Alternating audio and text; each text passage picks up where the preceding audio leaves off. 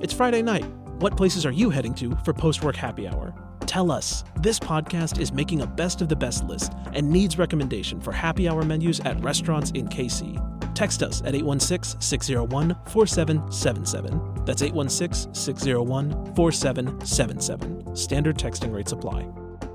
Up to Date wants to know what you're talking about with family and friends. You can text UTD to 816-601-4777 to tell us. Again, 816-601-4777.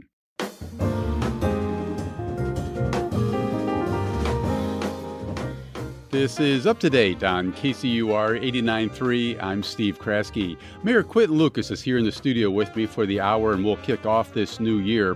As usual, there's a lot to cover. There's the Royals downtown baseball stadium, and hey, what to do about the Chiefs? There's the ongoing crime issue, and if a crime-fighting model based on a successful program in Omaha will make any difference.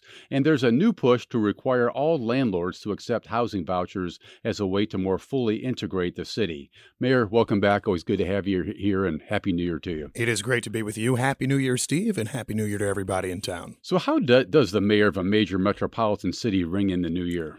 You do a lot of different Kansas City events. So I was at Arrowhead Stadium. I made it through Union Station, had a chance to see my family, but it is more than anything a celebration of Kansas City, and had a very good dinner in Kansas City that night too, but nothing too wild, and just resting up for another exciting year. Do you have a chance to recharge a bit over the holidays in a situation like this, or as mayor, are you sort of always on and got to be ready? You know, I try my best to make sure that I'm still attending things, working through the holiday season. Was at police headquarters for their final shoot review of the year, for example, but do get a few days out of the office, get a chance to see your family, because you are only at your best, of course, if you are able to recharge. And I encourage that, not just for me, but our entire staff.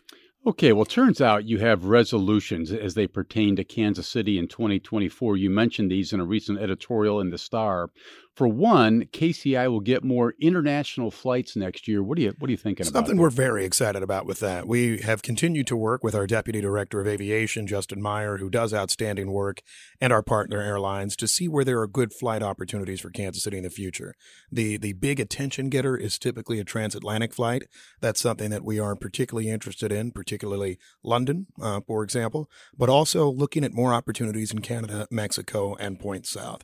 So look over this year for us to do more work towards things like Mexico City, looking at more work to see if we can restore our Canadian flights, and certainly increasing even our domestic flight options, not your question, but something that's important for us on both coasts. The new KCI is something that's attractive to airlines.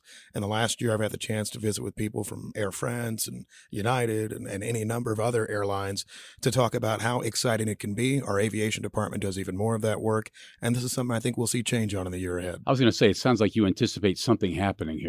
I do anticipate something happening. Now, we'll never get ahead of ourselves. We know that it is a business decision more than anything. It's not about them liking us. It's about whether we can fill up enough seats, whether there are enough business travelers to sustain certain routes.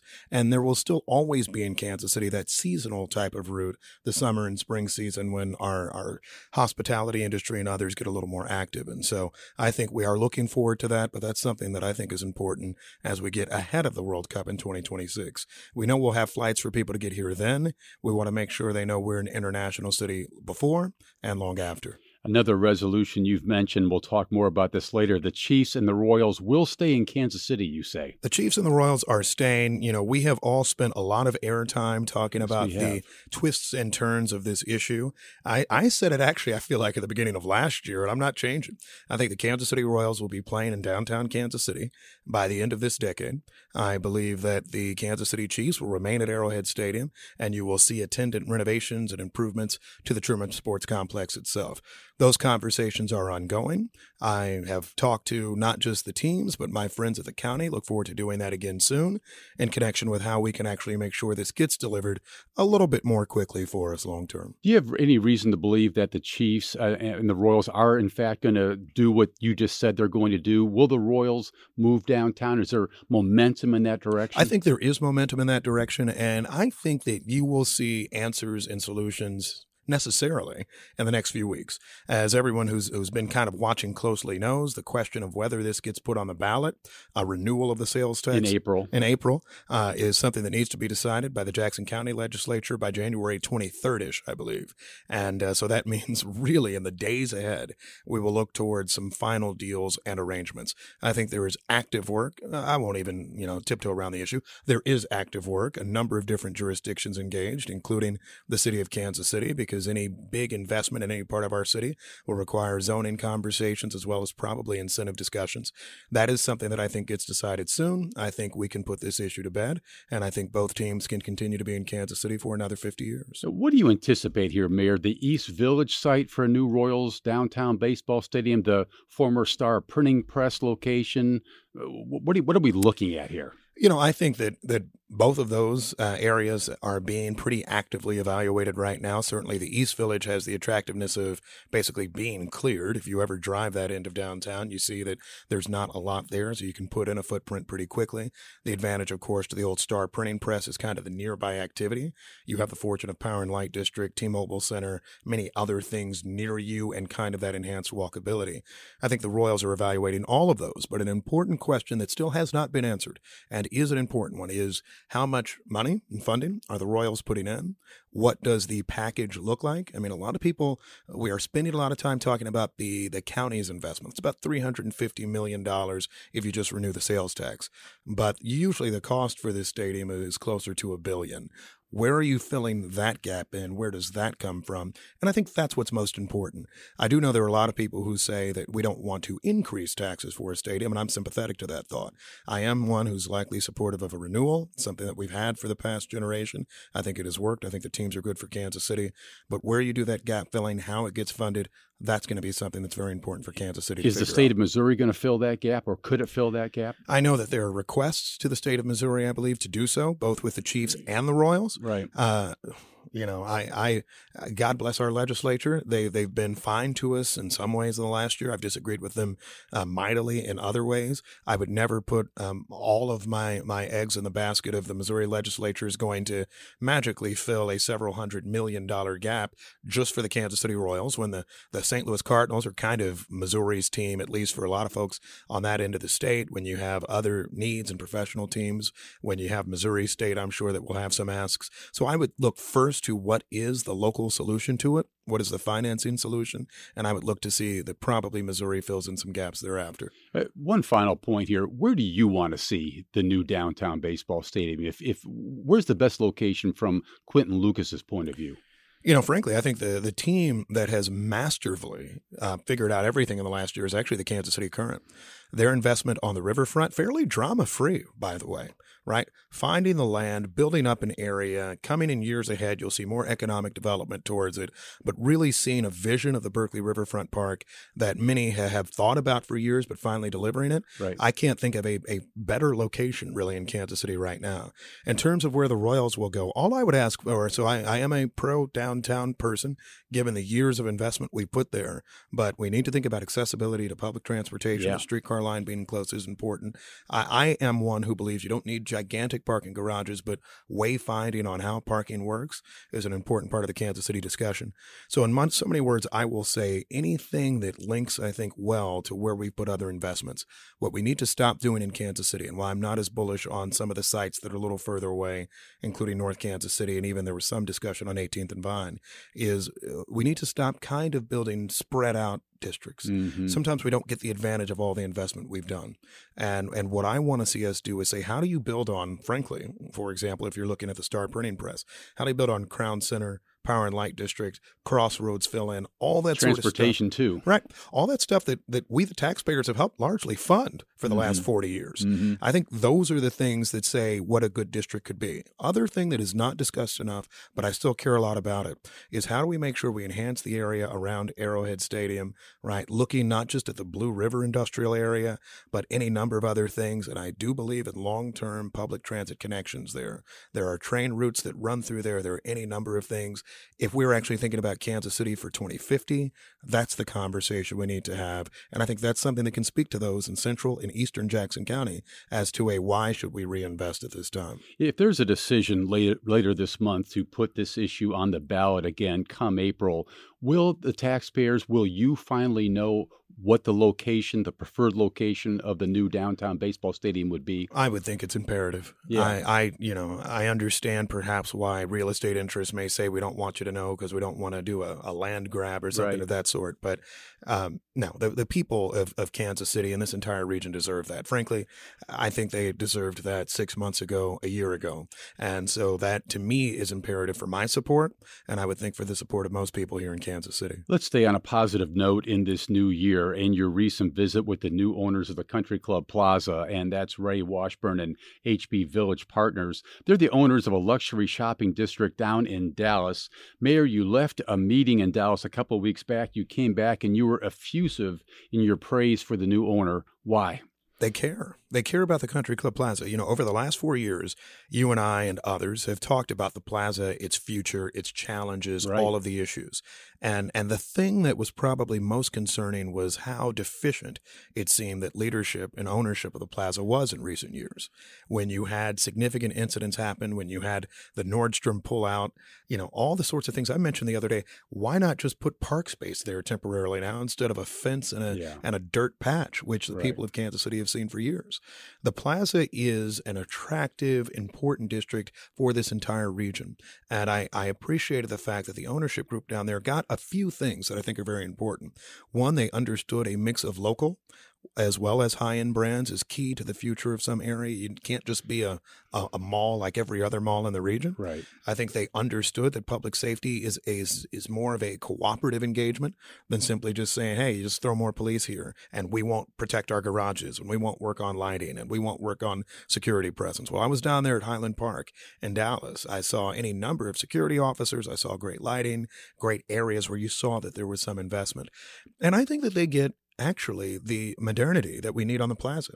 The idea that you need mixed uses, office, housing in particular, housing of different levels. They talked about aligning with the city's affordable housing requirements, which I think is very important and enlightening, and actually having that sort of pedestrian activity that is important for us. And so to me, and you know, I don't always kind of rave about different economic development issues, but this is one where I see a group that says we care about our investment, we care about the future of the plaza, and we get actually how special this district is rather than something just for profit extraction. I've gotten the impression hearing you talk about this that on some level this is potentially at least a huge headache off your board as you head into this new year with this, how you feel about these new owners. I think that's fair to say, frankly. You know, I recognize that even though I have a good while left as mayor, but 3.5 years, but there are some things that I think we owe it to the people of this region to get done. I think we should have answers on the stadiums. I think we should have the plaza in a good position, continuing downtown improvement, frankly, affordable housing citywide. And I think this plaza thing off of our board allows us to work on areas of true need in Kansas City. Let's talk about crime, but I also want to stay on the positive front here because we saw the record for homicides come down the pike over the weekend. But last year saw the emergence of a new strategy based on what the city of Omaha is doing just to our north. Omaha 360 operates under a series of pillars that include prevention, intervention, enforcement support, re-entry programs. Mayor, Omaha has had enormous success with this approach. How confident are you that Kansas City will too, as it walks down the same path as Omaha or a similar path as Omaha has in recent years? You know, I am confident. I think that there are a few things that we started doing in the last year to year and a half that have been important and transformative, if not far too late in some ways. One of which is understanding that you need to break down silos between different organizations and agencies. Omaha 360, if you're thinking about 360 degrees, is entirely that, suggesting that everyone in the community has some role in our public safety future. It can't just be, hey, we're just going to do this one thing of police alone being the answer. One thing that I've done that's interesting during my time in the U.S. Conference of Mayors is I do police ride-alongs in a lot of other cities. The cities that have seen substantial crime drops, and I include in that our friends to the east in Missouri, St. Louis, that has gone from, I believe, roughly 263 homicides back in 2020 to 158 last year. Wow. I mean, just an astonishing number and not something you hear a lot about. But when I was over there riding with police and social workers and others who are doing follow-up after the nights of incidents, it is important to recognize that, it takes a whole path. You have to invest in communities and in people and in neighborhoods long-term, not just in, let's say, these kind of active left, right politics of it's either the guns or it's more cops or something like that. It takes a lot more. And I think that's what Kansas City's been missing. I think the 360 program, violence interruption efforts that we're working on can make that difference. Does the city have the patience to see through the implementation of something like Omaha 360 here? Because you just suggested it's going to take some time. I think at this point we do. I think we have to. There are two or three interesting approaches that we can have in Kansas City. And when I think about violence and when I think about education, it's the same. And I grew up here, as you know, and it seems sometimes we say, you know what, maybe the issues are just too tough. We're going to live in kind of our segregated lives, divided paths and what have you, and say, maybe if I'm not in impacted neighborhoods, violent crime isn't hitting me. I have some optimism that people are moving beyond that and are saying, you know what, these types of numbers, when there are so many other things that are good that are happening in our community, we can't be the great city we want to be and have homicide records and have, even though we were lower in our numbers of non-fatal shootings, still have those types of outcomes, particularly when you are seeing St. Louis, Baltimore, not just Omaha, so many American cities, Detroit, right, that this year are seeing substantial declines in homicides. Kansas City can do it. I think it's us saying, let's get beyond even some of the politics that I abhor, state control of the police, for example, and find ways that we can be more cooperative with. Did you underestimate how tough this was going to be? Because you famously said when you became mayor that this was going to be a priority, that homicides were going to drop, but they've done nothing but go up in the years since. It has been more difficult by far. I think that there are a few different issues that arose for us, none of which are excuses. They're just the way the world existed. I think in 2020 in Kansas City, to the detriment of all of us who were in positions in 2020, it was clear and apparent that there were disagreements with perhaps some in leadership, from police chiefs to others. And so there was always this question of, are the police chief, prosecutor, mayor, council, are they on the same page? Are they not? I think we are in a better place now with that, and I think that's important. I think that we've spent too much time looking for simplistic solutions to much more challenging issues. And sometimes in Kansas City, we can, and everywhere, you can think of this, all right, there's this slogan, or there'll just be a plan, or there's some great crime reduction idea that we'll take comp stat of the early 1990s in New York and Baltimore and implement it here and it'll fix everything. It is not that easy. And so I think that we needed to do more of that. But, I think probably the other challenge that we have faced is folks understanding that new solutions and approaches are vital for us. Mm-hmm. There's a reality right now that I would say to anyone who's listening right now, which is that the way police departments were built in 1985 with those types of numbers aren't really coming back. And they're not coming back in any major city in America, except for maybe Miami and Florida, which do some interesting different things. And so how do we, with a modern approach to policing, how do we have that engagement and that interaction? How do we say that, no, having social workers doesn't detract from the law enforcement mission? Right. And how do you work on prevention with increasingly younger and younger assailants and victims? This has been much more challenging. It's something for which I still care greatly, and I think it's probably going to be the most important thing that we can do in these next 4 years. We'll be right back.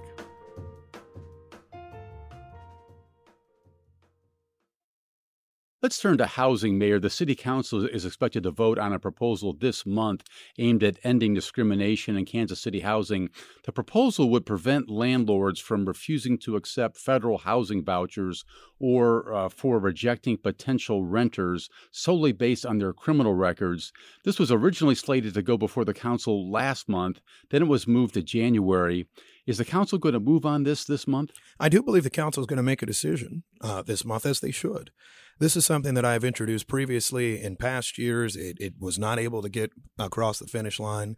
A number of groups, particularly KC tenants, have been fairly active in it, and I commend them on this, even though certainly we at times have had strong disagreements in terms of policy in Kansas City.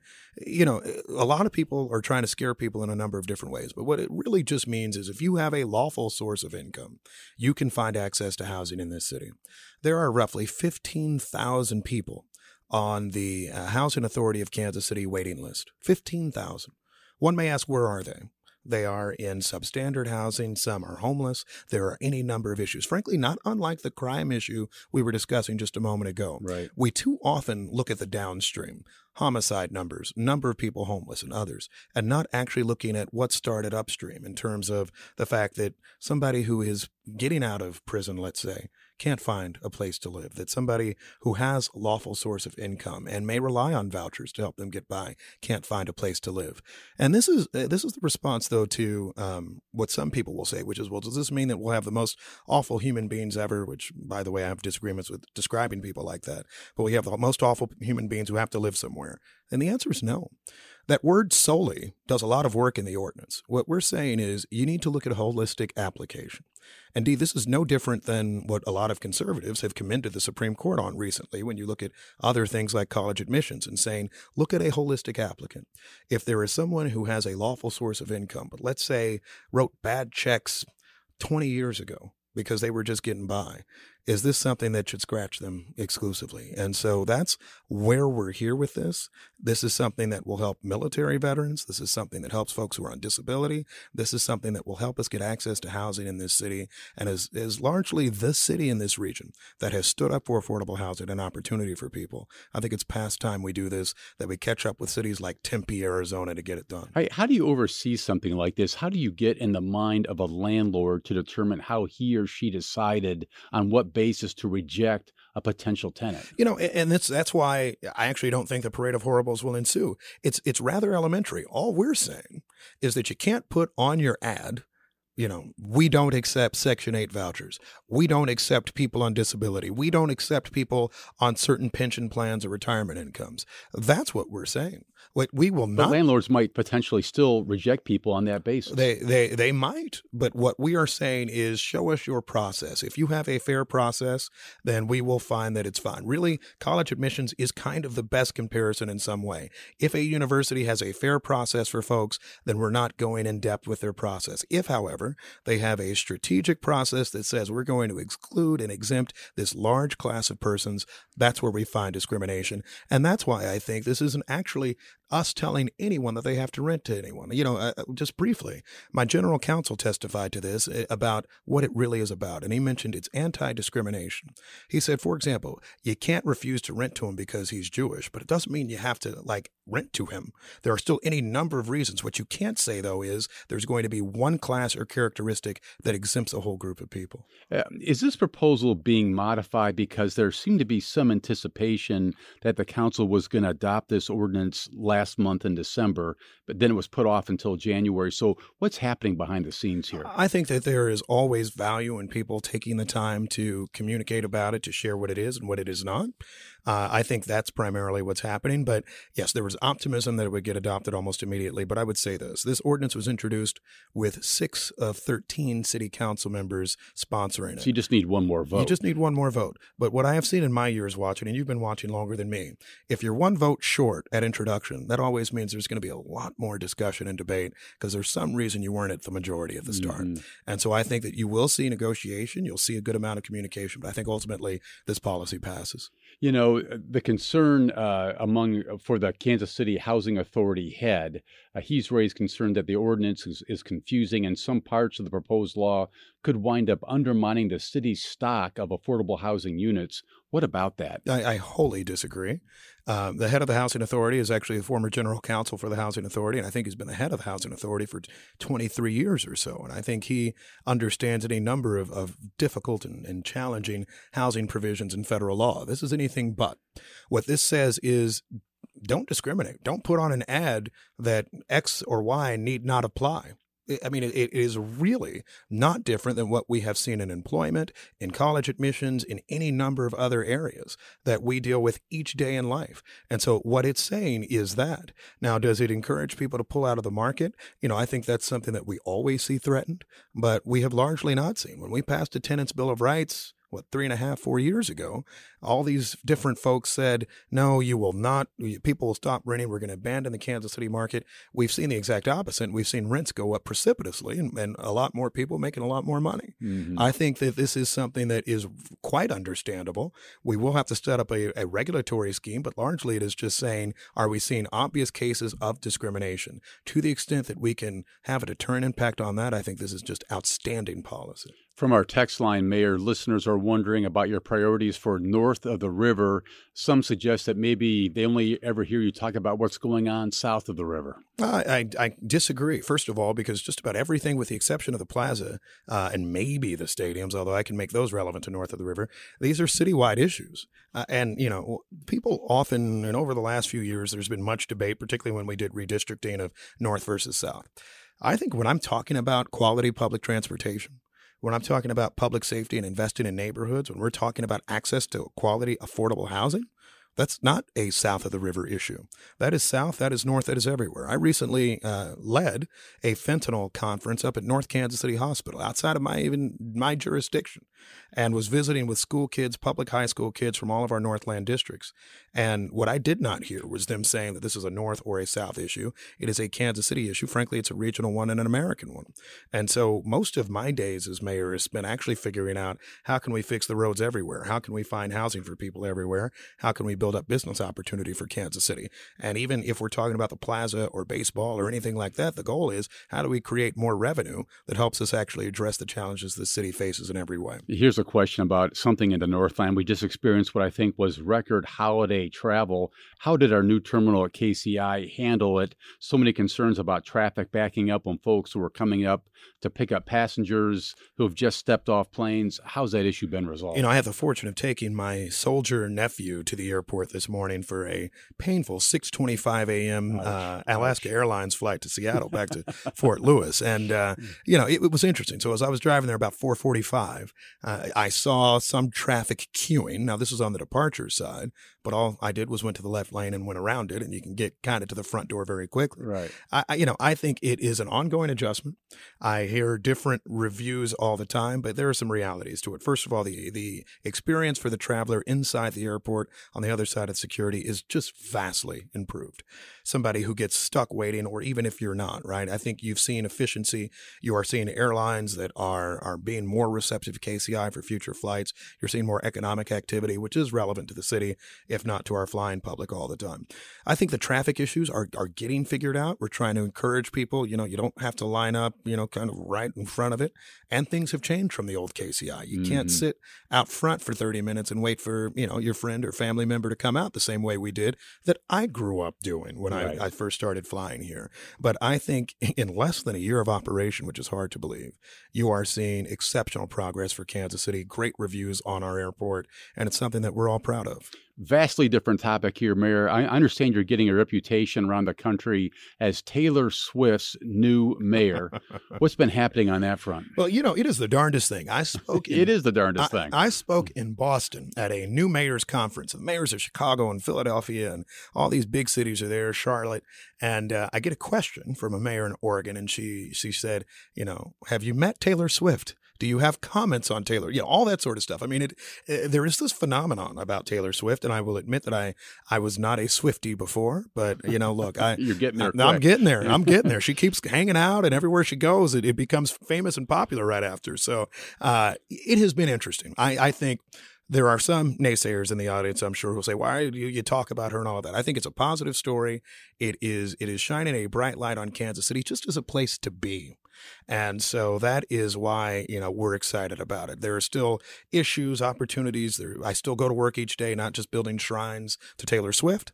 But at the same time, I think this is something that's been great for our community. And fortunately, we get to host a home playoff game, and she's had a great attendance record with the Chiefs so far. I was going to say, I've read that you've had a chance to meet her, but you've actually turned it down when you've been out at Arrowhead for games. Why on earth would the mayor of Kansas City turn that down? I do not want to be the fanboy type, right? When you think about it, and Steve, you've had any number of super famous people on your show, and perhaps she's coming on sometime soon. That would be we hope tomorrow. Yeah. That'd be the news to break. First, there is this interesting social interaction thing of what do you say? Right after you meet her, so you'd be like, totally get you'd that. be like, "Hey, hi Taylor. Well, thank you for visiting us." I don't even know what it would be exactly. And then the other part is that there are so many people that come up to her. I have seen her getting mobbed by people and all of that, and she's incredibly kind about it. But I figure if she's got an extra minute of time, why not let her relax? Or why not just let her chill for a minute so she knows this is a cool, sophisticated city like all the others where she can have a nice dinner and not be bothered. Well, it's really something. Just a couple more final points before you got to scoot. Is the free bus ride experience in Kansas City coming to an end? No. You don't want it to, but some people think it might. I don't believe it is. And here's my biggest concern with that conversation in toto. There is this blame the poor people approach we have to so many things that we have in society. And right now the conversation about getting rid of free buses is to say that, we've had more criminal incidents and other issues and activities on the bus. First of all, for any of us who have ridden the bus for years or waited at bus stops, sometimes having congregations of persons at bus stops, some of whom have participated in unlawful activities, is not a new thing. And I say that with respect to our bus system and others.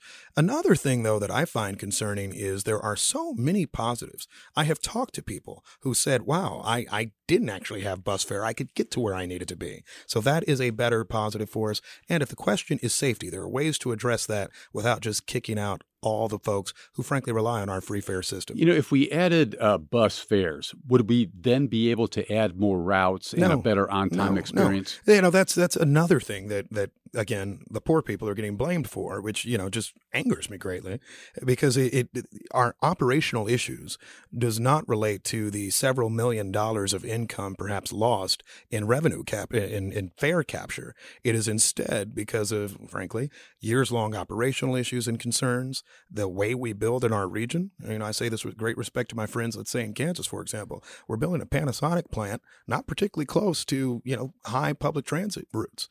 That means that to the extent there is public transit out that way, you have to build a special route that creates inefficiency in this system. We do that in Kansas City, Missouri all the time, too. Right. And so I think that is more of a concern than simply free fares, which are making a difference in the lives of people, have saved thousands of dollars for individual Kansas Cityans. So when you finally meet Taylor Swift, tell her to come on Up to Date. We're waiting for her. We're ready to go anytime she's ready. I would love to have her here, and then you would become like the most famous studio in all of Kansas City. There you go. Absolutely. You already are, though. Already are.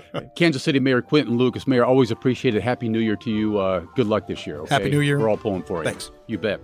Up to Date is a production of KCUR 89.3. The program is produced by Zach Wilson, Elizabeth Ruiz, Claudia Brancard, and Hallie Jackson. Paul Nakatura is our announcer and engineer. The theme music was composed by the great Bobby Watson. I'm Steve Kraske. Thanks for listening.